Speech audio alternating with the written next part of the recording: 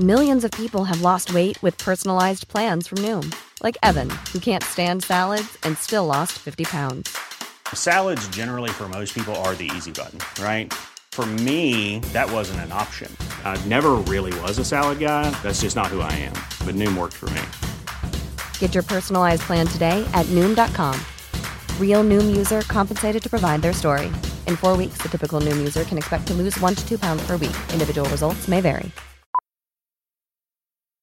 Millions of people have lost weight with personalized plans from Noom. Like Evan, who can't stand salads and still lost 50 pounds. Salads generally for most people are the easy button, right? For me, that wasn't an option. I never really was a salad guy. That's just not who I am. But Noom worked for me. Get your personalized plan today at Noom.com. Real Noom user compensated to provide their story. In 4 weeks, the typical Noom user can expect to lose 1 to 2 pounds per week. Individual results may vary. Hey there, it's Michelle Norris. I'm host of a podcast called Your Mama's Kitchen. When I travel, I'm usually looking for a way to find a taste of home when I'm not at home. And one of the things I love to do when I am at home is entertain. And Airbnb allows me to do that. When I was in California recently, I rented a house that had a great kitchen. And when we were sitting around the table, we were all thinking, we're in someone else's house. Someone could be in all of our homes as well. If you have a home, but you're not always at home, you have an Airbnb. Your home might be worth more than you think. Find out how much at airbnb.com/host.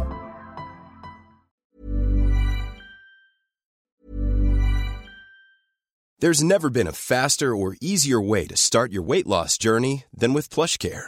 PlushCare accepts most insurance plans and gives you online access to board-certified physicians who can prescribe FDA-approved weight loss medications like Wegovy and Zepbound for those who qualify. Take charge of your health and speak with a board-certified physician about a weight loss plan that's right for you. Get started today at plushcare.com/weight-loss. That's plushcare.com/weight-loss. plushcare.com/weight-loss. Even when we're on a budget, we still deserve nice things. Quince is a place to scoop up stunning high-end goods for 50 to 80% less than similar brands. They have buttery soft cashmere sweaters starting at $50, luxurious Italian leather bags, and so much more. Plus, Quince only works with factories that use safe, ethical, and responsible manufacturing. Get the high-end goods you'll love without the high price tag with Quince. Go to quince.com/style for free shipping and 365-day returns.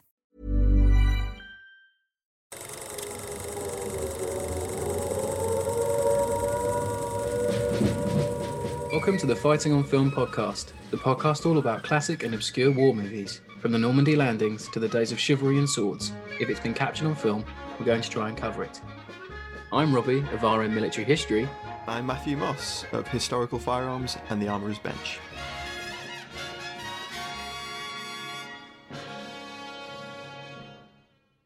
Today we're looking at Go for Broke, which was made in 1951. It follows a single platoon of the 442nd Infantry Regiment. The 442 was originally formed as a regimental combat team in February 43 and then quickly grew.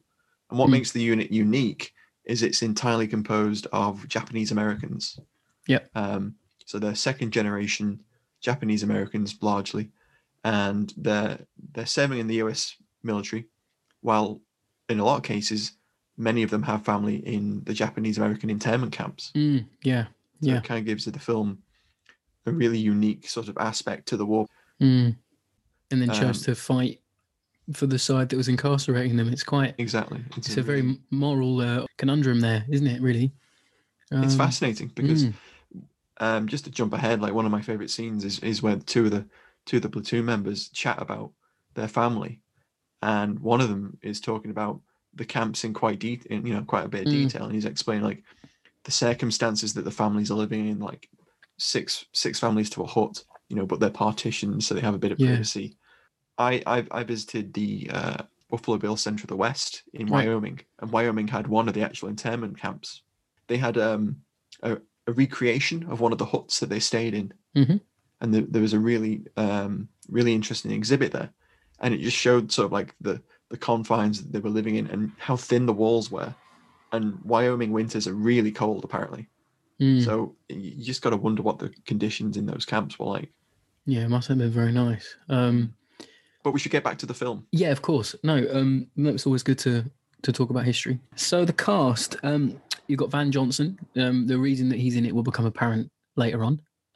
He plays Lieutenant Michael Grayson. He's the new NCO, the new CEO on the block. Yeah, he's just been made up from like sergeant, hasn't he? Yeah, and he's into a second lieutenant or something like that. That's it, and he's coming from a Texas regiment, who was a National Guard regiment, and he's quite upset. Yeah, I think that there's a little bit of exposition. They explain where he's from, what his unit is. I was at the 36th Infantry Division, Texas National Guard unit that he wanted to leave. He's a bit upset about that, but we'll get to it. He was expecting to go back to his own unit, wasn't he? Yeah, and then the great thing about this movie, as Battleground, we'll say it now, Van Johnson's from Battleground. That's what we know him from on this pod. So much like Battleground that Van Johnson stars in before, this movie also has a lot of veterans. From the actual regiment itself. Yeah, from the regiment. You've got Lane Nakano, who plays Sam. Later on, he became a famous singer. You've got George Mickey, who plays Chick. You've got Akira Fukunaga, who plays Frank. Ken Akutoma and Henry Ozayasato, who plays Takashi Ohara. That's it. And Harry Hamada as Mazami. All those lads are genuine vets from the time. And I think when we watch the movie, it really shows, because their movement, the way that they react to gunfire, just the way that they act in uniform is very real, very believable. I'm not looking at Van Johnson. Sometimes is a bit prim and proper, and he's a little bit poster boyish, isn't he? But these lads, a little clunky at points. Yeah, just a bit. But these, the actual, you can tell they've all done it all before. Just the way they wear their equipment, the way they move, the way they talk to each other, you can just tell they've been in theatre. Always brings that extra layer of authenticity, doesn't it? Well, it's interesting because the platoon has this sort of like dynamic that comes across really nicely on screen. It doesn't feel forced, doesn't feel too sort of like written. It doesn't. They seem to be all on the same wavelength, and they know what they're going for within the scenes. And it's the dialogue, isn't it, between them all? Yeah. I think there's a sequence where the guy moves his helmet or moves his hat, and there's a picture of his girl. And the guy's like, "Oh, if I had a girl like that, you wouldn't make me volunteer. You'd have to drag me out," sort of thing. And I think, that's how guys would talk to each other, Like I wouldn't leave home. Like we said in our episode on Battleground, check that out if you haven't already, guys. Yes, please do. We talked about the writing in that, and this film's written by it's written and directed by Robert Pirosh, who wrote Battleground. And we commented on the believability that the feel and the vibe that the dialogue in that film created, and we get sort of the same thing with Go for Broke. Yeah, you really do. And it's written, obviously, you say, by Robert Pirosh, who was in the Battle of the Ardennes, so he's seen action as well. So again, this film is very true to life. He's writing from his experiences. I assume, as he did with Battleground, there's a lot of downtime and a lot of quick, frantic action, and that's how it can be sometimes. There's periods of a lot of downtime doing nothing. There's like frantic 5 minutes of everything. There's stretches of just normal life within camp or on the move. Yeah, just them lazing about. Those little bits of those little set pieces of action.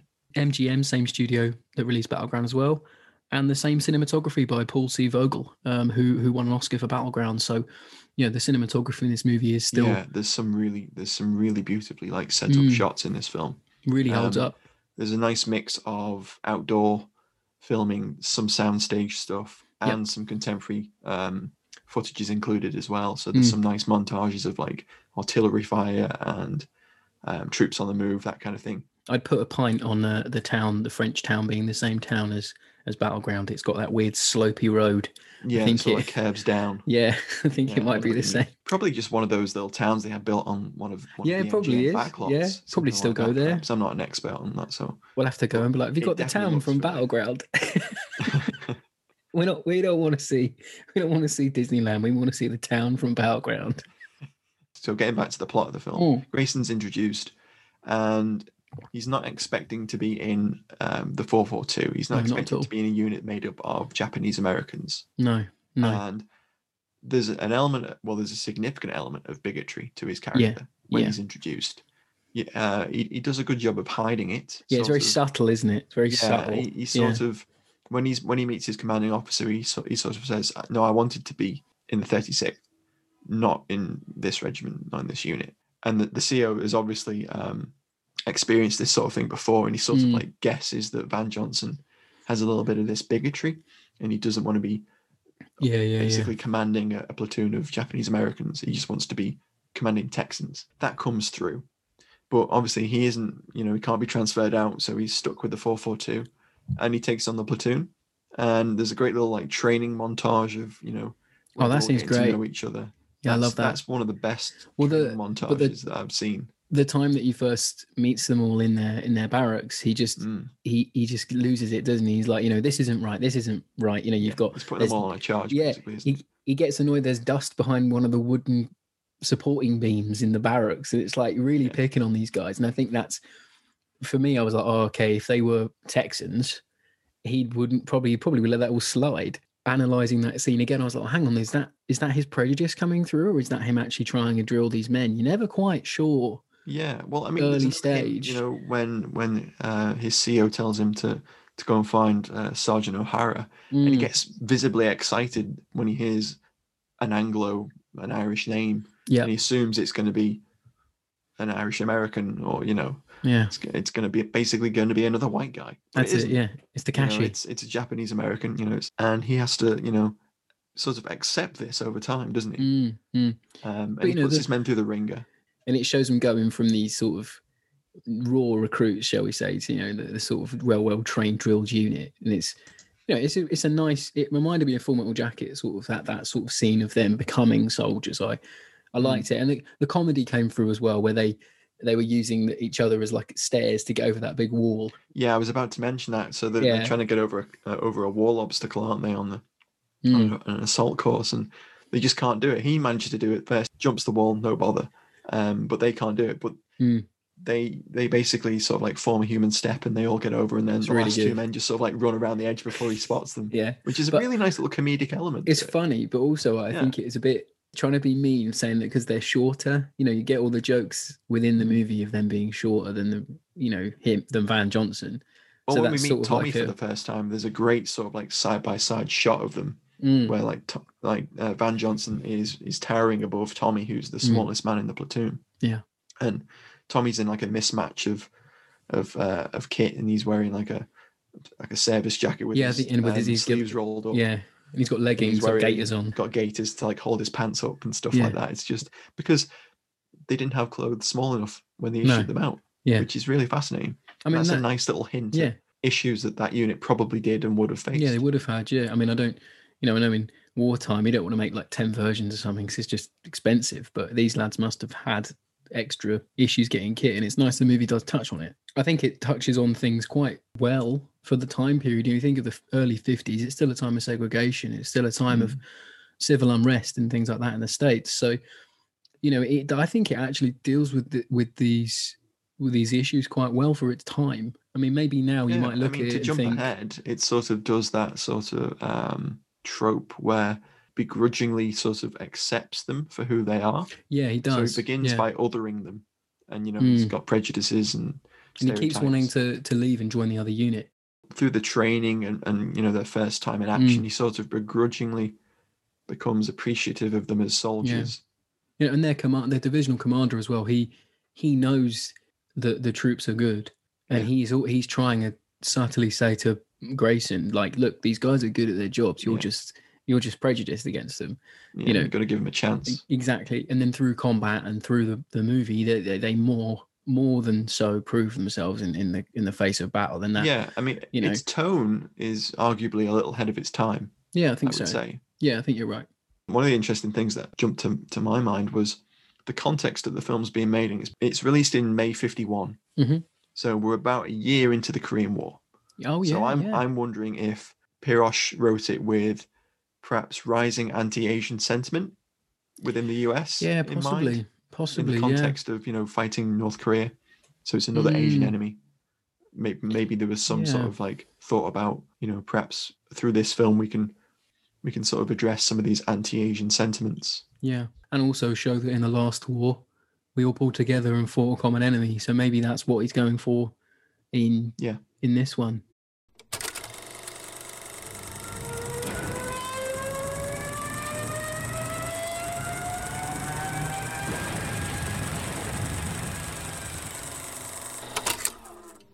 basically the unit's they're kind of eager to get into the field, but they're also want to get in there. eager. Some of them are hoping to get to the Pacific to fight the Japanese, which is a really interesting dynamic in itself. And as I mentioned earlier, there's that really interesting conversation between Tommy and I think is it Sam? Yeah, I think so. Tommy basically explains to Sam that he's from Hawaii and both of his parents were killed during the attack on Pearl Harbor. Phenomenally powerful when you think about it. So you have this second generation Japanese American that wants to go and fight Japan to avenge, his parents that have been killed. That's a really interesting dynamic. Sam explains that his parents and family are all in internment camps. The themes and things, it really makes you think. I think for a movie of this time, a lot of them are just B-movie sort of shtick. They don't try and tackle actual issues like this, and actual systematic sort of prejudices and things that have been, you can definitely tell that Go for Broke's trying to address issues. Yeah, whether it does it well enough is for another sort of podcast. But I think for a war movie, it definitely does a real good job. I think of actually trying it's trying to just show the history of this regiment. Yeah, which is a fascinating regiment in itself. I mean, gosh, name a medal they didn't win. Oh my most my word, decorated unit of its size. U.S. military history. That's amazing. No one can turn around and say, "Although, why are you making a film about these lads? What do they do?" It's like, well, you look at the medals. Completely deserved. Yeah, exactly. And it goes from Italy to France to near Germany. Basically, it basically follows them all the way through right to late 44, like on the Rhine. And just from a film point of view, I mean, like the scale of it is really impressive. I believe they were in Italy, and then when they switched to France, they were we're in France. One of the things I liked that signposted that was Van Johnson gets these little booklets. They're like a guide to Italy. Yeah, they were great. A guide to France. Yeah, and he's sort of like there's a narration and overdub of him reading some of them, and some of them are kind of like humorous, where he's like, "And you'll be delivered breakfast in your room, and you might not be used to the French rail carriages, etc."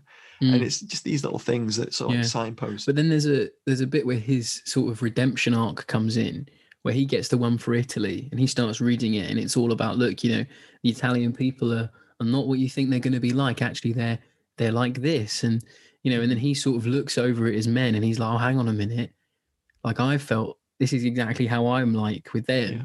So he does have a redemption arc, which is actually quite good. It's not fantastic. I don't think it's great. It's a little forced. It's a bit hackney. The unit goes to Italy. They fight their way through Italy. They gain a reputation for being a good combat unit.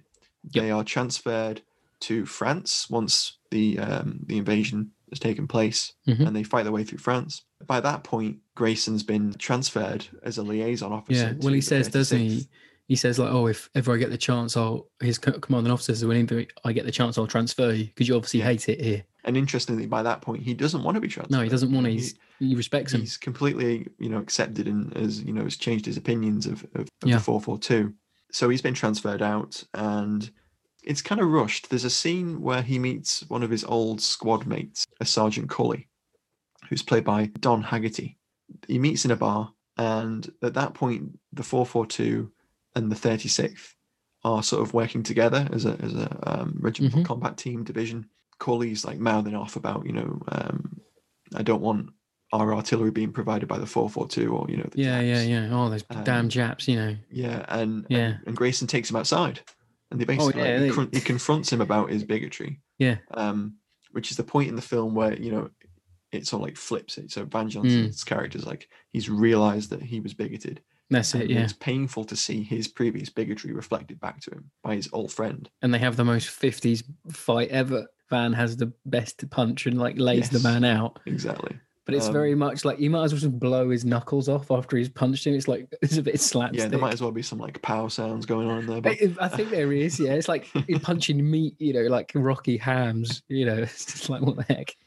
So after his fight with Cully, it transitions into the last act of the film is a significant battle, and there's a unit that's pinned down, and Grayson basically leaves his position and sort of flanks around to try and find a way around them. It's at that point sort of like Cully comes with him, and he sees the 442 in action, and he realizes that he's been bigoted, And that's where that clunky sort of like It's a bit payoff of Grayson's arc comes in, where, you know, Cully is talking to, I think it's Sam, and he explains that, oh yeah, he slugged me once because I thought you. It's very like it's very macho man 40s talking, you know. Grayson's not so bad after all. It's kind of, but he did kind of just sod off and leave us at the first opportunity, even though you sort of did it once, so he was okay with it anyway. I think it's a little bit like, okay. Johnson's character is really interesting in this film because he's at once a good officer and also a particularly bad officer. So he does lead his men by example when he does the the training montage, and he's running them through the long distance marches and the assault courses, etc. But then, you know, once he's in the field, there's a scene where he asks his men to cover for him while he sort of like fraternizes with an Italian lady. And then his entire unit moves on, and he's left being AWOL. It's just kind of a jarring scene. The whole middle sequence of the movie is just a bit slow for me. I mean, we might talk about things we didn't like later on, but you know, I feel like you could cut out a lot of it, and it's not any sort of putting down of the 442 or anything like that. It's just, as a movie, it's just a little bit of pacing. Film, the way pacing's a bit off. But anyway, I think we'll leave that for later on. It actually follows them all the way home, doesn't it? Yeah, it does. It shows at the very end of the movie the actual 442 receiving the presidential unit citation from President Truman. Truman, yeah, which is really nice. I think they could have recreated that. That'd been nice to see. Good to see it though. I liked it.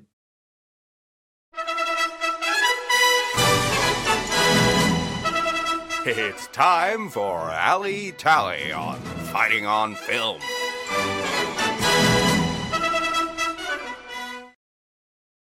My alley tally this week is, it's not necessarily like one thing, because the movie's quite light on action. Not in a bad way, it's just there isn't many actiony scenes.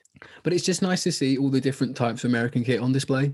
Like there's a BAR gunner with BAR gunner pouches. Yeah. And not only does he have BAR pouches on, he's got a Mackinac coat on. Whenever do you see a Mackinac coat? The subtle changes between fighting in the summer months with their M41 jackets to then fighting in the woods where they've got all their greatcoats on and scarves and things. It's just subtle, but it moves the plot along nicely. And the kit is very good. Yeah. It just helps to like show you where you are. You know, when they're in Italy. It's not that bare minimum that you sometimes see in lower budget films where it's just like a handful of pouches on a belt, and you know that's it. And ration boxes as well, things like that. Exactly, you know? Like proper ration boxes and that kind of thing. I think that's where the for me the connection between Battleground showed a lot, because that movie had really good accuracy in it. Yeah, it's that attention to detail. Yeah, you know, the Garand ping isn't ramped up to 500. You know, not every single Garand clip pings, things like that. You know, just and the way the men move and everything like that. You know, them being vets, them having served, really serves this movie. You know, they don't just run to the next bit of cover. They make sure they crouch and run quick, you know, in a certain way. You know, when the BAR gunner's firing, he has his hand on the stock sometimes to steady himself. It was difficult to pick out a single piece of kit, but for me, I always love seeing that in movies because I just love the attention to detail. You know, it doesn't have to be that nice, but it just adds an extra layer for me. So Matt, what about you this week? There's a lot in there, like you say. I mean, the BAR is really cool. Like it's really interesting to see a BAR well handled. Oh yeah, I mean, he knows what he's doing, that guy. And the cinematography takes advantage of that. There's some really nice scenes that have been laying down fire with the BAR. Yeah. It's George Mickey is the BAR gunner. Yeah, Chick. I think. Chick, that's the one. Yeah, isn't it? Yeah. Well, for me, there's a couple of picks, and they're all firearms this week. So of course, you're the firearms guy. The term alley by just picking cool kit from the film. It's fine. But that's what the alley tally is. It's our sequence. We do what we want. So my pick is the inclusion of a G43. Oh, but yeah, I mean, you never see them, do you? Rarely. It's super rare. And when I watched it for the first time, I was kind of shocked. I was like, is that a G43? So if you're not familiar, a G43 or Gewehr 43 is the German semi-automatic full caliber rifle, kind of their equivalent to the Garand. The Garand, yeah. And it's very rare that you see them in films. So it was really interesting to sort of like have it in that scene. And it's in a scene set in Italy. A couple of the guys have been to pick up water for the rest of the platoon. Yep. and they run into some members of another Japanese American unit, the 100th, and they're chatting, they're drinking some wine, grape aren't they? juice. That's it, yeah. And all of a sudden, from the wreckage of a building or a barn, two Germans open up on them. A guy with a submachine gun, which we'll get to in a second. Oh God, yeah. There's a guy with the G43, and it's really interesting. The dynamic in that scene's really odd. Yeah, the Germans would never have opened up, and the way that the men move up the hill through the vines is really good. I like that bit. That bit redeems that scene. Yeah, the Germans would never have tried to play whack-a-mole. It's a bit, isn't it? I think about it. It's really whack-a-mole. Yeah, I think it's filmed so you can have that nice shot of them coming up the hill. Not necessarily. It's a really beautiful shot. It's a lovely shot. Like, obviously, you've got Vogel's doing his work there, but when they see the men moving up, it's like they know where they're going to be because it's been blocked. The scene's been blocked.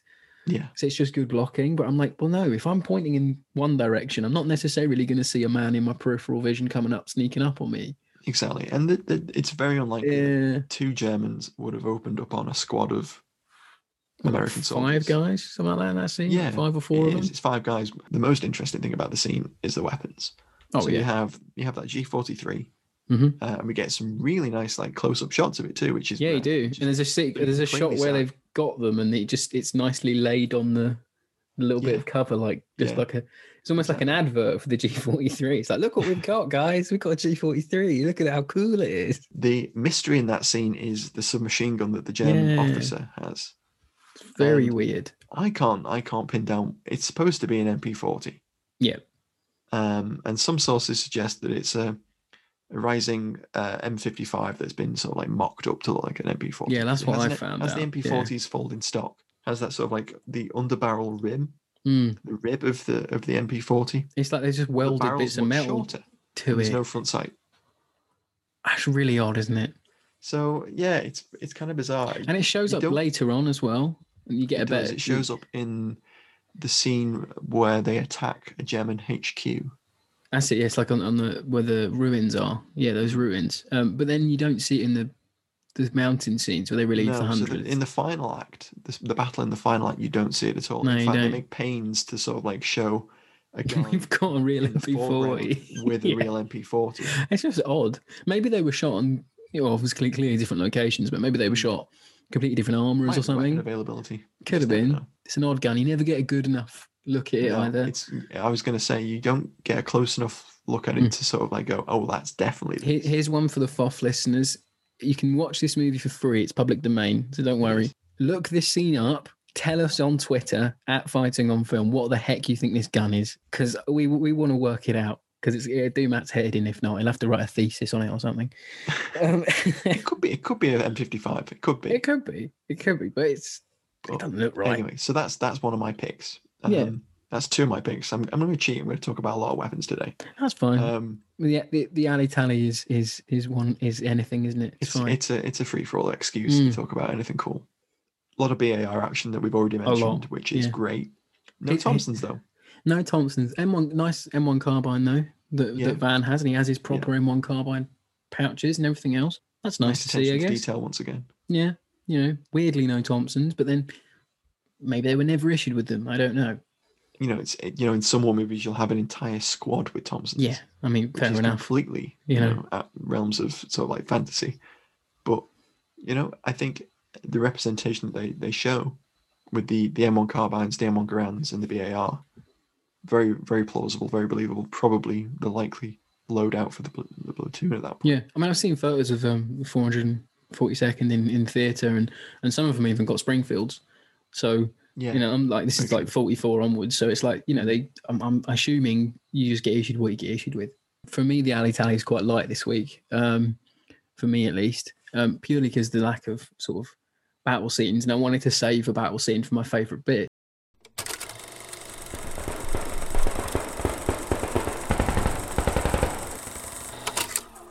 I mean, the favourite scene for me is when the squad are walking down this little road in Italy. And it's like a dust track, and there's some Roman pillars in the ground, like broken ones, relics. Yeah. And he goes, "Oh, you can tell they're Roman because of the pillars." And then this machine gun opens up, and they all run off the road and take cover. And I like that shot. Lovely little shot. Yeah, it's good. And it cuts to sort of the mortar team sort of putting fire onto this MG position. Yeah. And you got Van saying like, little over to the left, little over to the right. Like, I can't do Van Johnson's voice. But no, I just like it because it shows the mortar being used like in a really close combat role. And I like to see that. I just love mortars anyway. I think they're really cool. And then one of the lads... You rarely see them in films, and you definitely don't see... So it's an M2 60mm mortar, and it's from the weapons squad. Yep. Probably detached from the weapons platoon. So each US Army company at that point had a weapons platoon and had heavier weapons like heavier mortars and 60mm mortars. So it's really rare that you see that anyway in a film. But even down it's to... nice that they show it ranging in and also pinning down the Germans. That's it. And equally, like, you've got someone spotting for them as well. And then one of them gets injured. And then the sort of, he brings the mortar up closer, but he brings it without its little mount. He puts some... It's Tommy, isn't it? The littlest. Tommy, that's it, yeah. Well. Yeah, because he always gets grief off of Van Johnson for being short. Because even when they run... been shot in the leg. That's it, yeah. But even when they run up to help, he goes, oh, not you. You stay there.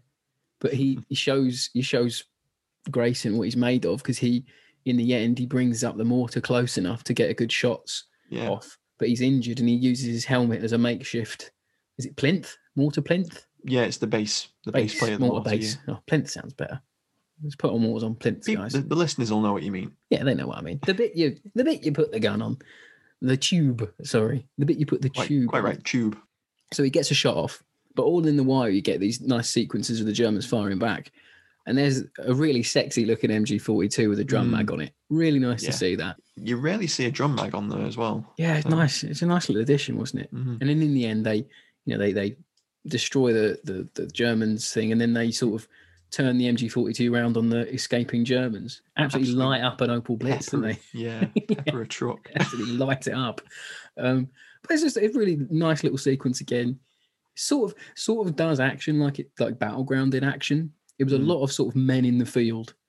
And then, as I said at the start, 5 minutes of frantic action. And those scenes are shot really nicely. There's a nice dynamic flow to them. Yeah, There's a nice mix of close-ups and wide shots.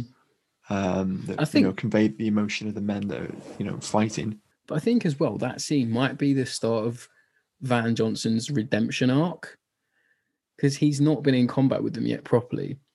True. In the movie sense. True. And then when the German officer comes out, who I think's the same officer as the one that was shooting at him in the vineyard, convinced it might have been the same bloke. Could have been. Yeah. But he's like, oh, so soldiers, what are they? Really shocked. He's surprised to see Japanese. Really is, yeah. I mean, you would be, wouldn't you? You'd be confused. Yeah, and he's like, oh, didn't Hitler tell you the Japanese have surrendered and now they're fighting with us? That's a great pick, because I love when Tommy sort of fills his helmet. It's really good. To make that makeshift base. Really good. And it's just a really nice scene. It's just a clever... And you so rarely see mortars. Especially used being in a proper close fire support role as well. So great pick. Yeah. So Matt, what's your fave this week? I've got a couple. My first favourite has to be that shot of the final battle, the opening of it, where the camera sort of emerges through a couple of trees, and then it looks over the precipice of a cliff. Down below is a forest, and you can see shells landing, and explosions. Yeah, that's it's a nice just a scene. really beautifully framed really shot. Good. Yeah, and you're not quite sure what you're looking at until the shell fire starts going off. It's really nice. And that's the cinematography coming through again. Yeah, it's Vogel working his magic, isn't it? It's really just good. A really nice shot. And then in amongst that sort of sequence, there's another couple of nice bits where they blow a tree down, they blow some trees down to make a path for a tank. Yep. But there's also a tree that gets blown down by a shell, and it lands over a trench, and that's the kind of practical effect that you don't see a lot in films of the era. Sometimes it's a little bit lazy. They just let off a few explosions in the background. It's the attention to detail I think that this movie has. It is. It's that attention to detail. Yeah. You're right. There's one little scene that I loved, which isn't a battle scene. It's one of the men's wounded, and he's taken back to an aid station, and he's holding his rosary in his hand, and a chaplain comes over, who's played by Hugh Beaumont, and the chaplain's trying to comfort the wounded, and he comes over and he says, "I'm glad to see that you have some comfort. I'm here if you need me." Looking at the rosary, and the wounded member of the 442 basically explains, "I'm not Catholic, Father. I'm I'm Buddhist. This is a Buddhist Different kind of rosaries, isn't he? Yeah. Yeah. I think they're called a Japamala. Yeah. And he's, it's just that really nice sort of like little inclusion that gets across the differences between these men. But the chaplain just turns to him and says, "Shout me if you need me." There's no sort of like... He's not going to try and convert him or anything like that. Yeah, Or exactly. how dare It's you, just it's like... It's just one of these little scenes that is quite clever. It's really cleverly written. It's a nice touch. And that's I like one that. That's one of my other favourites. I think there's a joke that I'd sort of liked it not in a like a mean way, but I thought it did make me laugh. When they're digging their foxholes and they go up to start the relief effort, and this trooper comes along and he jumps in the slit trench the guy's dug, and he's like, when the Texans, he's like, you know what I don't like about these hundredth guys, these the four second guys, and he goes, oh what? He goes, oh they dig them, they don't dig them long enough, and he just starts digging like he's deeper down. I just really made me laugh. I like it. and that plays in nicely as well to show that the attitudes towards them have changed. Yeah, exactly. Within definitely the division, they've sort of accepted them. You know, the worst that they do is they don't dig scrapes long enough. Yeah, exactly. It's not like a big issue, is it?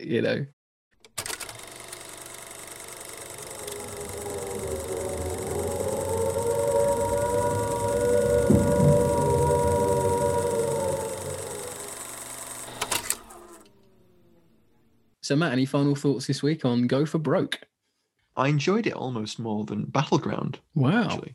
Wow. Because I found the additional layer of complexity that the story of the 442 brings to it almost more interesting than the Tale of Bastogne. Okay. Is it because maybe Bastogne's been a bit, not overdone, but like you had a bit of Bastogne fatigue, maybe? Perhaps, yeah. I mean, perhaps it being a story that I'm not as familiar with gives it something fresh to me. I mean, perhaps that's the case. But I found it really interesting, the dynamics that they were trying to get across between the sort of shift from bigotry to acceptance that Grayson has, and also sort of the portrayal of the men was interesting too. It showed them as equals, it showed them as soldiers, it showed them as being interesting characters. They weren't a plot device. I like which is much exactly preferred their sequences than I did Van Johnson's sequences. Yeah, much preferred. I don't mind Van Johnson in this film, but he's not particularly interesting. No, I find him outside of the development of his character. I don't know, man. After watching a few Van Johnson movies now, I kind of give or take him. I think I'm not trying to be overly critical of his acting abilities. He's a massive star in the 50s. It can't be denied, but it's like he has two acting styles. It's like disgruntled or surprised. And I think the benefit of Battleground is it's more of an ensemble piece. Yeah, he's barely in it, to be fair. Like, whereas in Battleground, with Go for Broke, he's sort of like there's the ensemble of the platoon, and then there is Van Johnson's interaction with the ensemble of the platoon. There's too much, like, initially. I mean, not later on. There's less of him, but like initially, it's like just Van's sort of exploits, and I'm like, I don't particularly care about Lieutenant Grayson trying to find the Texans. I think that's actually quite irritating. I think it's meant to irritate you, but I'm like, I'd rather know that what weird scene where he sort of like runs into a town while the train sort of like paused for a moment that they're on the way to somewhere up the line, and he runs through the village to find someone playing the piano and singing a Texan song. That's it, yeah. And you just think, why is this in the film? It's just a bit, it needs to be, I could, like as I was saying earlier before we started to record, like I feel like I could cut about 20 minutes out of this and you wouldn't notice. Mainly you'd be cutting out Grayson. Maybe back in the 50s, maybe because he was a big star, people would have been a bit more engaged. But watching it a few days ago for the pod, he just grated on me a little bit. Someone else could play him a little bit more, I don't know, it's a bit more sincerity with it. I don't know whether sort of Van's acting or the acting of the era sort of someone with a little more depth and might have lifted that character a little more. But that's my there's no any criticism really with it. It's a bit long. I don't really care that Johnson's character is sort of not super important, because really the story's about the 442. Of course, I find the dynamic of the platoon far more interesting than his character anyway. And I think that's why I got annoyed with him, because I was like, I'd rather see what the 442 are getting up to than what Van. If you want, no, Van's not going to go back to his regiment. Oh no, I'm so upset. Like, I couldn't give two fucks, mate. That's the dynamic of the film, and I think it does work. I do enjoy the film. I thought it was good. Perhaps those elements that you mentioned there come in, because I think this might be actually Pirosh's first directorial effort. Okay, that would make sense. So that might be a sort of an issue with, an inexperienced director not knowing when to cut parts that don't particularly work well with the rest of the movie, perhaps. Although he was nominated for an Oscar for this. I don't think he does another war film, actually. I know he wrote Hell is for Heroes with Steve McQueen, but he didn't direct that. Oh, did he? I didn't know that. Yeah, he did. He wrote that one. That's a bit of a Thompson fest, actually. I mean, I didn't hate Go for Broke. I really enjoyed the parts, really enjoyed the parts of the 442. Wish there was more of it. I know there's a remake. I've not seen the remake. Have you seen the remake? I know it's made in 2017, but I haven't actually had a chance to see it. I know that Paul over on World War II TV, who we had on for our Wild Geese episode, is going to do a special with some of the cast and the director. Yes, he is. So on the 25th of this month, being January 2021, Paul's having a special of the remake cast of Go for Broke on his channel, World War II TV. I mean, obviously, if you're listening to this later date, go back and watch it. I'm sure it'll be well worth your time. I mean, we're big fans of him on this pod.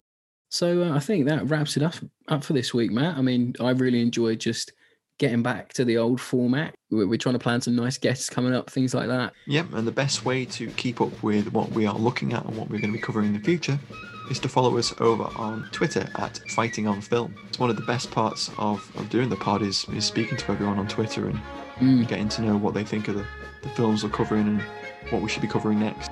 Thanks everyone again for listening. Thanks for listening, guys. Yeah, drop a like, a review, comment, subscribe on whatever you're listening to, and have a good one. Catch you soon. Bye.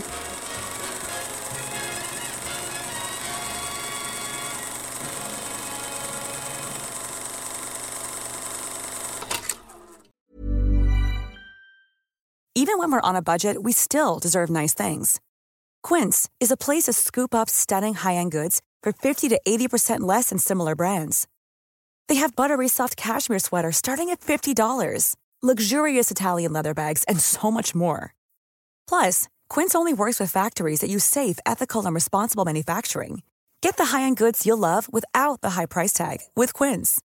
Go to quince.com/style for free shipping and 365-day returns.